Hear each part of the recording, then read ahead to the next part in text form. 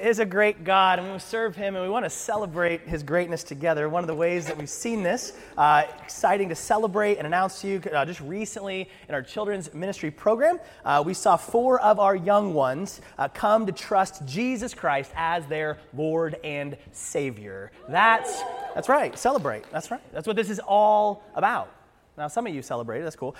Super Bowl next week. Kansas City has not been in the Super Bowl for 50 years. You can imagine how excited and crazy their fans will go if they win the Super Bowl. Here to tell you, that should pale in comparison to our cheering when the dead are raised to life. Amen?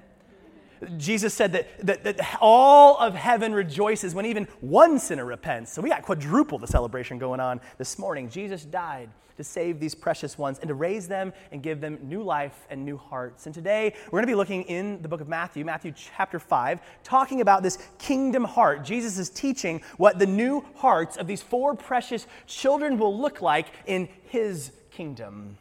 Now, last week we started a 6-week look at the greatest sermon that was ever preached. I wasn't talking about mine. Jesus' Sermon on the Mount. And he starts by saying, this is the kind of person who's blessed in my kingdom, who enters into my kingdom. We looked at the Beatitudes. And he shows us this is completely upside down from anything that we would call the good life, the blessed life. He says that the good life, the blessed life, is one that is humble before your God, that puts other people in front of you and is persecuted for it. He says that's the good life. Now, if I'm one of his disciples and I'm hearing this message, my shoulders are starting to slump. And I'm going, man, I could never live up to this. I know my own heart. It's not pure. It's not merciful. It's not humble. I won't be able to patiently endure persecution. I can barely wait 5 seconds on K Beach Road to turn out. If there's like 5 cars, I'm losing my mind. My internet lags. I'm starting to lose patience, right? I know my heart. The disciples are surely thinking, then who in the world can be blessed? Who can live rightly? The Bible word for that is righteousness. Now remember, why did God create us in the first place? He created us for relationship with himself, right? So that we could know him, walk with him. But in order to relate with a right, perfect God, he tells us over and over that we must be right too. The way he says it over and over in Scripture is, be holy as I am holy. To have relationship with him, we must be like him. Now, this is a mostly Jewish audience that Matthew is addressing here, that Jesus is preaching to on the Mount. And so how would they answer the question, how do we live rightly? They would look to the law of Moses. Now, this was God's covenant that he had made with his people. A covenant, it's an agreement. It's a partnership. And the covenant that he set up with them was, you will obey this set of laws to live rightly in the kingdom of Israel, and I'll bless you. You'll be a light to the rest of the nations, showing them how to live. The law was their code of life. It was their identity as a people. This was everything. And so when some random dude, some carpenter from Nazareth, shows up and says, hey, I want you to follow my way and my teachings, they're going, who are you? We already have the law, and we already have these really good teachers, the scribes and Pharisees, who tell us how to live that way. So Jesus has to show his audience how what he's teaching lines up with God's standard for them, his law, his scripture, but he also has to show why they would follow him, why his teachings, his way, is the way into the kingdom and to live rightly. And that's why he says what he says in the next portion of his sermon, verse 17, as he teaches us about the source of the right heart. He says in Matthew 5, verse 17, do not think that I have come to abolish the law or the prophets. I have not come to abolish them, but to fulfill them. Now, what in the world is he talking about here? Well, when we say the law and the prophets, this is another way to refer to the Jewish Bible, all that they had at that time, what we would now call the Old Testament. This is how they'd sum up all of that writing. So some people would say, well, the law is bad, right? We've taught legalism, and we don't do the law, we're under grace, and this law is sin, right? Well, Paul would disagree with you, and to disagree with Paul, you're in bad company. He says in Romans 7, what shall we say then? That the law is sin? By no means. The law is holy. The commandment is holy and righteous and good. He says there's nothing wrong with God's law. And Jesus says the same thing in the next 2 verses. For truly I say to you, until heaven and earth pass away, not an iota, not a dot will pass from the law until all is accomplished. And heaven and earth have yet to pass away.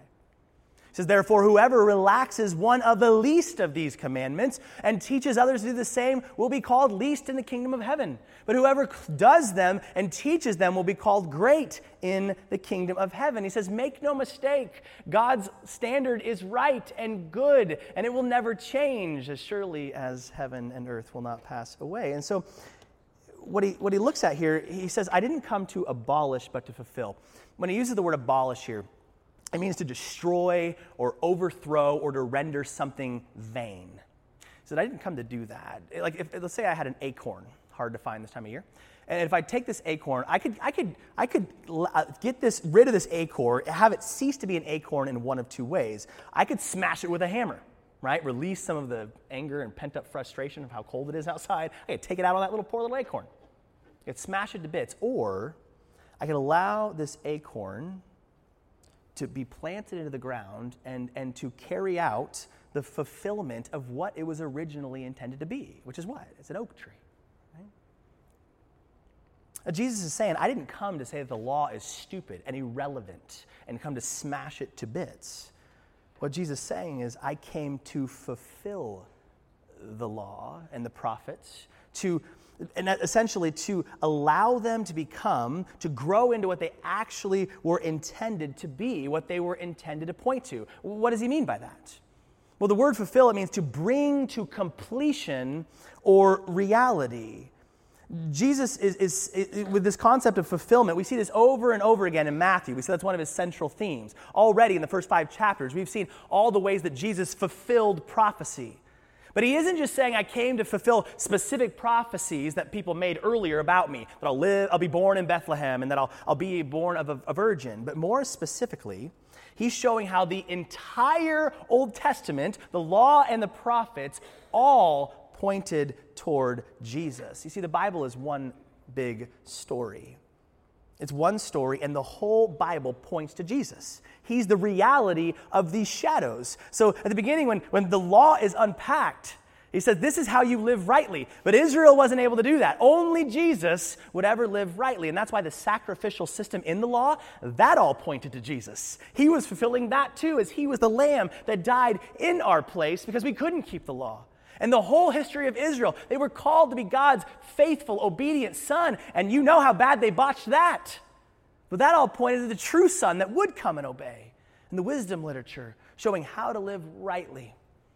Jesus was the only wise man who ever lived that truly walked not according to his own understanding, but his Father's. And we look at the prophets and all of the fulfillment. They pointed forward to the deliverer, to the Messiah, to the king, and from the line of David who would come and defeat sin and death and rule and reign forever. The entire Old Testament points to Jesus. That's its point. He says here, until this law will not pass away until all is accomplished. What's he talking about here? Well, what he came to fulfill. Everything, the good work that Jesus came to do. We see that in his earthly life, that he lived the perfect life that we never could, that then he died for us, those who lived wrongly, paid for our sins, and then he rose from the grave to give us new life like those 4 precious children from Wednesday night. And then he's coming back one day to defeat death for good, that we will reign with him as he is the king of the universe. Jesus is saying, no, I did not come to smash the law to bits. I am actually the oak tree that the acorn of the law was intended to become. I'm its fulfillment.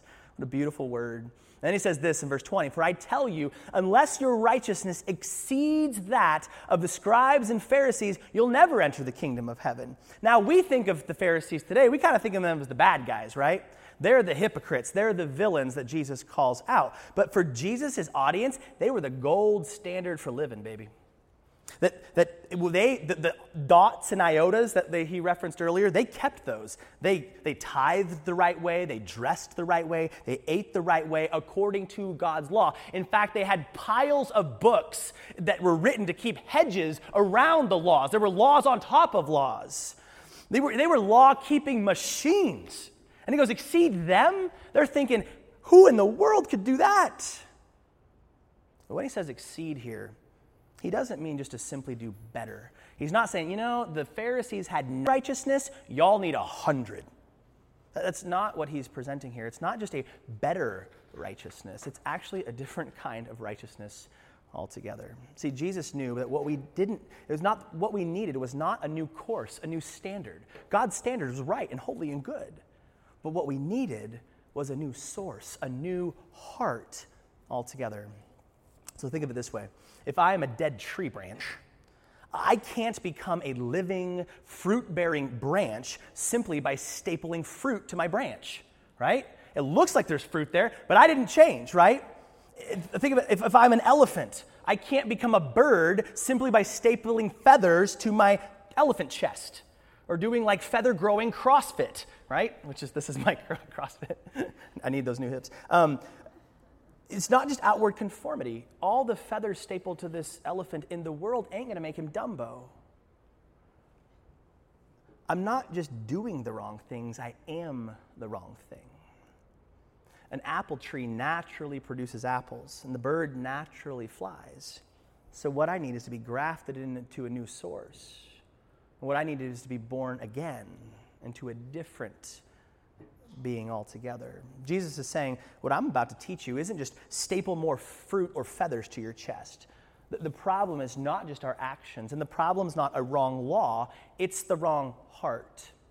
So as I've mentioned, I'm a substitute at K Beach Elementary, and on the playground we have the 11th commandment, thou shalt not playeth on the iceth, declareth the duty.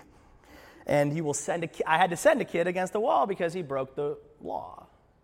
And all the way to the wall, he said, stupid rule, it's a stupid rule. I should be able to play on the ice. I said, no, the rule's not stupid. You're stupid. I didn't say that to him.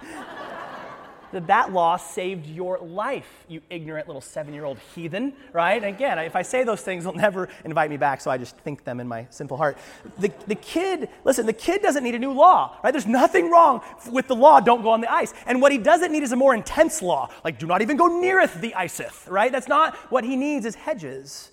The problem is his rebellious little heart that likes to do exactly what he's told not to do. The kid didn't even want to play on the ice, but once he was told not to, And it's ignorance, right? Like he doesn't trust the dude's heart. We're telling you that so you don't crack your skull, man. We're not trying to rob you of fun. He doesn't just need a different action. Because, he could avoid the ice, but still be disrespectful, right? All right, I'm staying off your stupid ice and obeying your stupid rules. Here I am. But what he doesn't realize, the bigger picture, in Caribou Land at K Beach, we have 3 laws. Be safe, be respectful, and be responsible. Now, is he being respectful? He's obeying the outward conformity. He's not on the ice, but he's not showing respect to the duty. And he doesn't have the intent of safety written on his little wicked heart. Poor kid. This poor little guy. The law is the right course of being holy like God, of relating with him, of bearing his image. The problem is, though, the law does not give us the power to do it. It's the wrong source. I love John Bunyan's, I've read this many times in church to us. Run, John, run. The law commands, but gives us neither feet nor hands. The law tells us what to do, but it doesn't give us the power to do it. Far better news the gospel brings. It bids us fly, and it gives us wings. See, Jesus isn't just commanding a new, higher standard. Don't even go near the ice. He's promising a new heart. Jesus did not come to do away with what Moses said and smash it to bits, but through his fulfillment, through his accomplishing his good work, through his death, burial, and resurrection, he actually made it possible for what Moses had presented to become a reality in our hearts and our lives. In Matthew chapter 5, Jesus is teaching us what this new heart will look like daily, practically, and not just outwardly, but inwardly. And remember, we said that the order and flow of Jesus' sermon here is intentional and it's essential. The first 16 verses, he tells us who we're called to be, who is in the kingdom, who's blessed in the kingdom. And then he turns, for the majority of the sermon, these next 5 weeks, is what we're called to do. But the order is important. By becoming the right person, we'll start to do the right things to become a bird versus just stapling feathers to my elephant chest. The day is coming Jeremiah 31 promises us, this is the new covenant, that the law will be written on our hearts, and it will become as naturally to do what God would do, to be who God is, as it is to breathe air, as it is for the bird to fly, as it is for the apple tree to produce apples. He's presenting us what the kingdom heart looks like. This is necessary groundwork for what we're about to read. So that's the source of the right heart, is Jesus. Now, what does the course look like? Jesus is going to present 6 different everyday areas of life and what the right heart looks like there. Now, for time's sake, this morning, we only got 3 of them. So your homework is going to be to take that and apply it to the next 3. The first area is going to be dealing with irritation with one's neighbors. I told you, this is everyday life. Anybody been irritated this week? I see all the parents nodding vociferously. In each area, Jesus is going to speak this pattern. He's going to say, you've heard it said, but I say. And he's going to be pointing out the old way of only following the outward conformity versus the inward, the new way of the new heart. So he says it this way, you have heard it said that to those of old, you shall not murder, and whoever murders will be liable to judgment. So he says the old way, and we know that in the 10 Commandments, right? This is number 6, thou shalt not murder. So the old way was, do not murder. And in the Mosaic law, if you murdered, there was a death penalty. You will be liable to judgment, and they were. But Jesus, he takes it to the heart level, verse 22. But I say to you that everyone who is angry with his brother will be liable to judgment. Jesus' new way is not only do you not murder, there's not even an indulgence of anger. Now, important to see here, Jesus is not saying if you're angry at someone, it's the same as murdering them. So if you look at someone with a scowl, somebody's like, you're under arrest in an electric chair, right? Like, how dare you? Of course, there's different consequences. Now, what is anger? Anger is an emotional response when someone or something obstructs my will. It's an emotional response when someone obstructs my will. So when I'm driving down K Beach on a beautiful winter day, and someone pulls out in front of me, and then decides to go 20 miles an hour in a 45. I know it's winter, but the roads are dry right now. And then instantly I'm inflamed, right? And I'm going and I'm thinking, I'm a pastor, right? I'm trying to focus. And what happens now? Anger, and listen, anger in of itself is not a sin. It says, in your anger, do not sin. But when anger is indulged, when it's embraced, when it's cuddled up with, it leads us to sin, and it leads us to contempt. He says, whoever insults his brother will be liable to the council, and whoever says, you fool, will be liable to the hell of fire. These are strong words. This phrase here, you fool, it was the word racha. It was actually like spit would come out of your mouth. It was this heart towards somebody. It was a heart of contempt. Now, they say there are different facial expressions that tell us what different emotions are, and contempt can be very subtle. So it's just the kind of that lip raised and tensed onto one side. But you've had that look before. You look at somebody, you're like, pfft. Usually has that. Pfft. And what's happening there? Now, fool today, it's kind of like a jester or something. Maybe today, you beeping beep would be a better connection there. I'm going to get elder emails here. Anger in my heart says, you're dumb. It says, I want to hurt you. But contempt says you're worthless. Go away. You're nothing to me. I don't care if you get hurt or not. And what are we doing when we start down that road? We're taking the dignity and life of an image bearer. And we begin to dehumanize them until if we had been given enough time and the right opportunity, we would stab them in the back.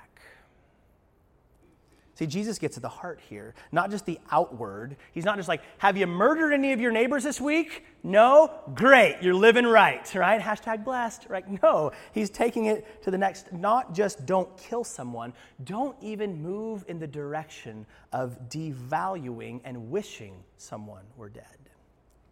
And instead, he moves to the positive. See, the kingdom heart isn't just a list of what we don't do, but it is what we do. He says in verse 23, if you're offering your gift at the altar and there remember that your brother has something against you, leave your gift there before the altar and go. First be reconciled to your brother, then come and offer your gift. Now, you understand here, he's talking about the sacrifices, the worship of their God, which is at the center of who they are as a people and what they're called to do, to love their Lord, their God.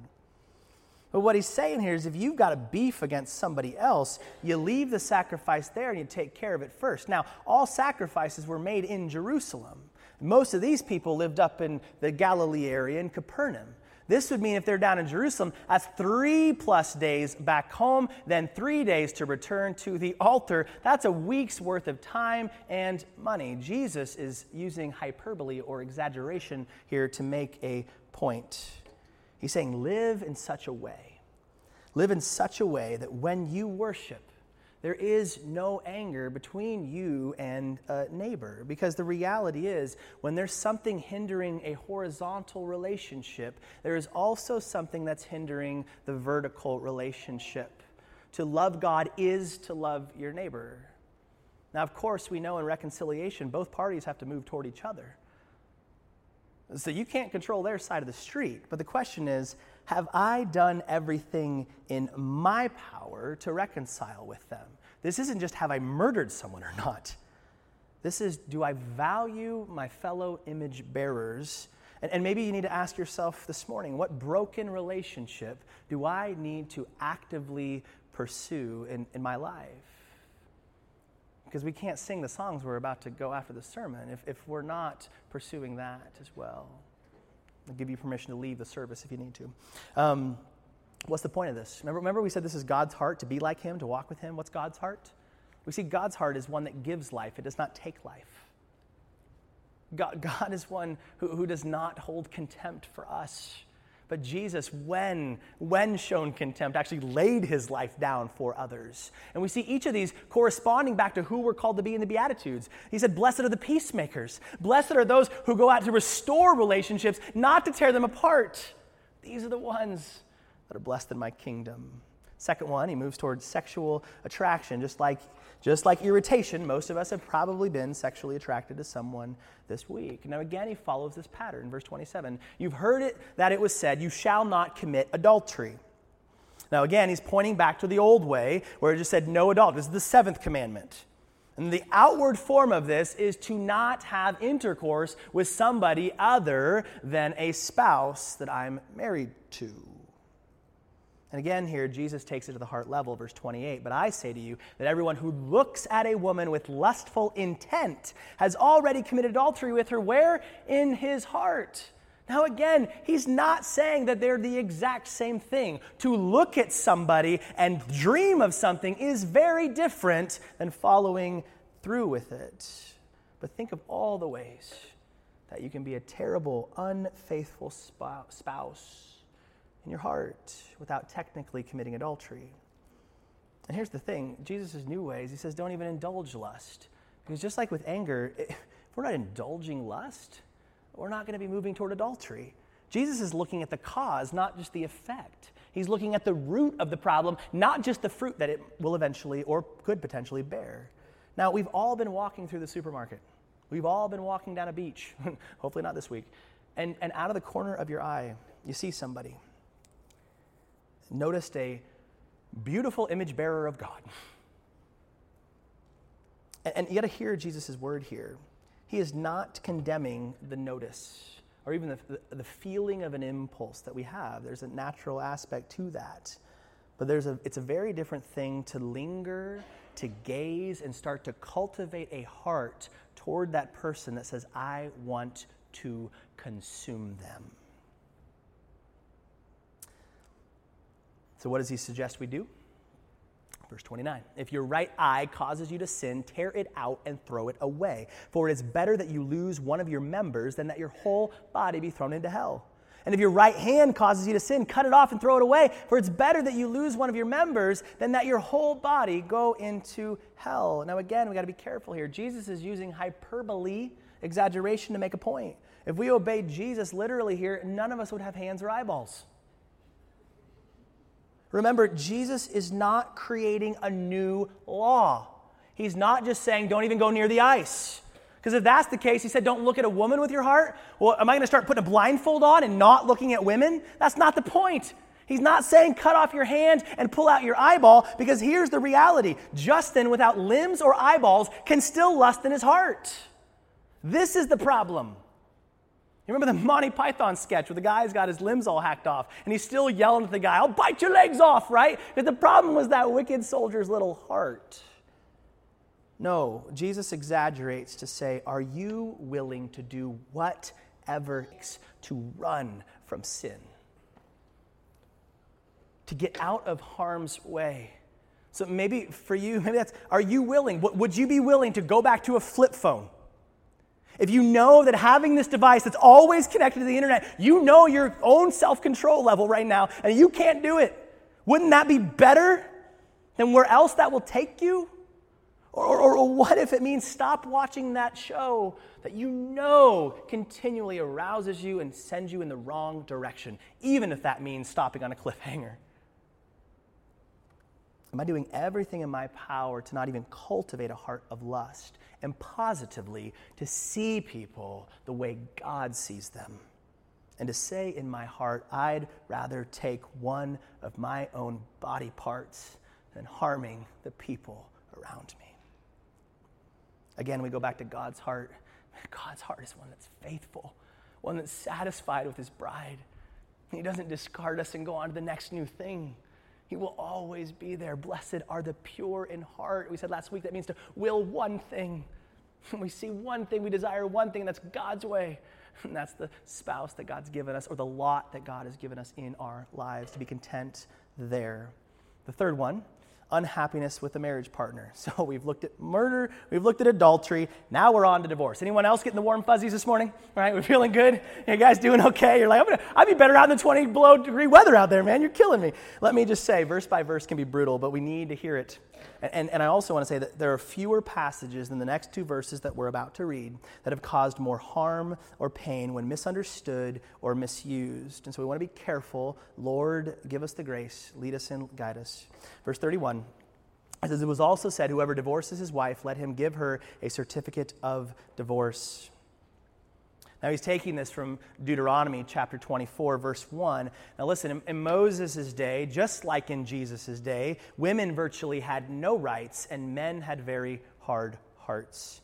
And this law was originally given to prevent divorce without grounds, and it was also given to give financial protection for women. There was this whole dowry system, and if she got married to a second guy, the second dowry could get, it's a whole other thing. But it was given to protect them. Now, Jesus was living in a time when men could essentially, and even the rabbis would advocate, you could divorce your wife for whatever reason you wanted to. You could just say, I like this one better, and move on. And he said, as long as you gave him a pink slip, as long as you gave him the certificate, that it was cool. Jesus comes, and he's here to defend the well-being of women, and he's here to protect the sanctity of God's design for marriage. And so he says in verse 32, but I say to you that everyone who divorces his wife, except on the ground of sexual immorality, makes her commit adultery. And whoever marries a divorced woman commits adultery. Jesus is returning to God's high regard, high view of marriage. He says, what God has united is made one flesh. Let no one separate.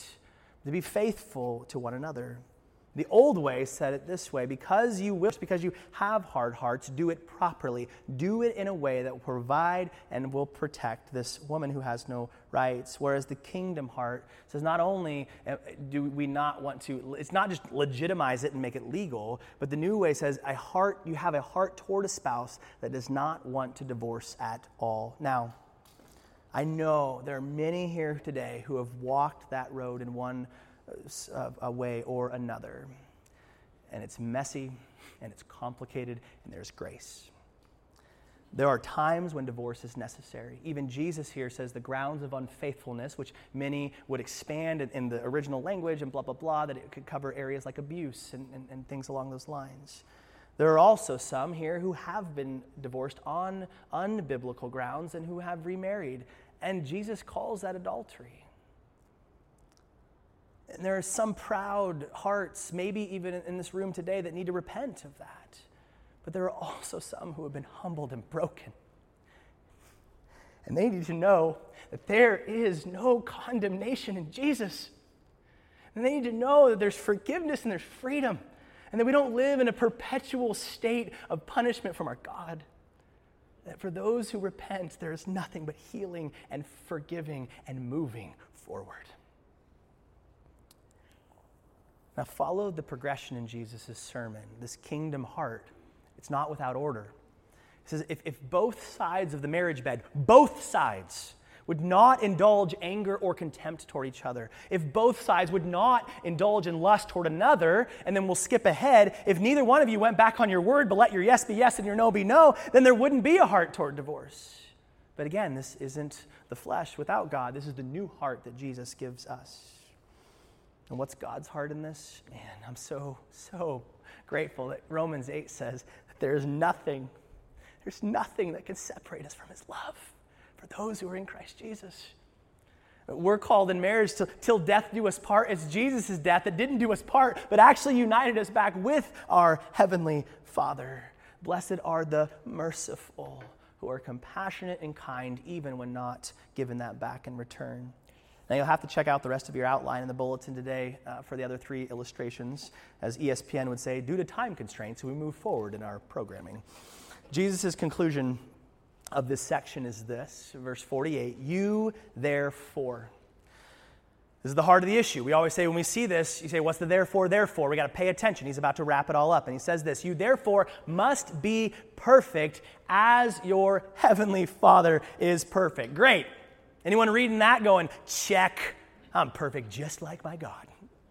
Hope not, you liar. C.S. Lewis, he always says it best and funniest. He says, the command, be ye perfect, is not idealistic gas. It's always better when you say it in the British accent. Idealistic gas. Nor is it a command to do the impossible. He is going to make us into creatures that can obey that command. See, Jesus' commands are impossible on doing it on our own. That's why Jesus didn't come just for a good example or even good advice, but he came with good news. He said, I have come to accomplish what you couldn't. I came to fulfill. I came to live the perfect life for you, to die for your imperfect life, to raise you to a new life, to allow you to be the humans that God had originally intended, to be holy like he is holy, so that we can relate with him and do the good work he's called us to. See, Jesus isn't just giving us a new law. He's not like, well, Moses was weak sauce, right? Do this and then you'll live. That's the area of legalism. We are no longer under the law because we've been given new hearts. But he's also not saying on the other extreme, it can be an equally common error, sweet, Jesus paid for my sin, he lived the good life for me, now I can just swipe the grace Visa card and live it up, baby.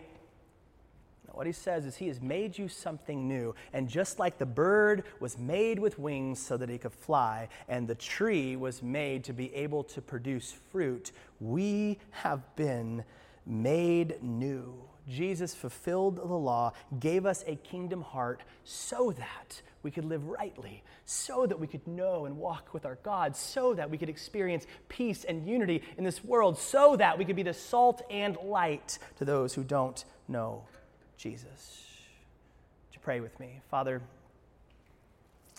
we know in the room this size, this is pressing up against some tender issues, some broken relationships, some irritation that we're feeling toward another, that tug in our heart of discontent with our current situation, the inevitable difficulties that come trying to bring two people into a union of marriage. Father, we need you. We need Jesus. When we think of David's words in Psalm 51, a man who had committed adultery, who had murdered outwardly even, and he cried out to you the same thing we want to cry out this morning. Create in us a clean heart. Give us a right spirit. In fact, we claim in Jesus that you did give us a new heart. You did give us a right spirit, that you won't remove us from your presence, but that we can know the joy of walking with you because of what Christ fulfilled and accomplished for us. There's somebody here who needs to let go of the old way and grab onto Jesus as their Lord and Savior. Did they do that today to experience this new heart? And for my brothers and sisters here who we all have a long, long way to go, that we would believe and trust your heart for us, that you've given us Jesus, given us a new heart. And now because of that new source, we can live this out, that it is possible to love our neighbor, to be faithful to our spouse, to glorify you through our deeds, but not on our own strength, only through the long-expected Jesus. And we stand on the ground that there is no condemnation in Christ Jesus, but he's created us for good works. And because of this Jesus, we can walk in them and experience the freedom and life and peace with you and others that you intended. Thank you for Jesus. Thank you for this kingdom heart. It's in his beautiful name that we pray. Amen.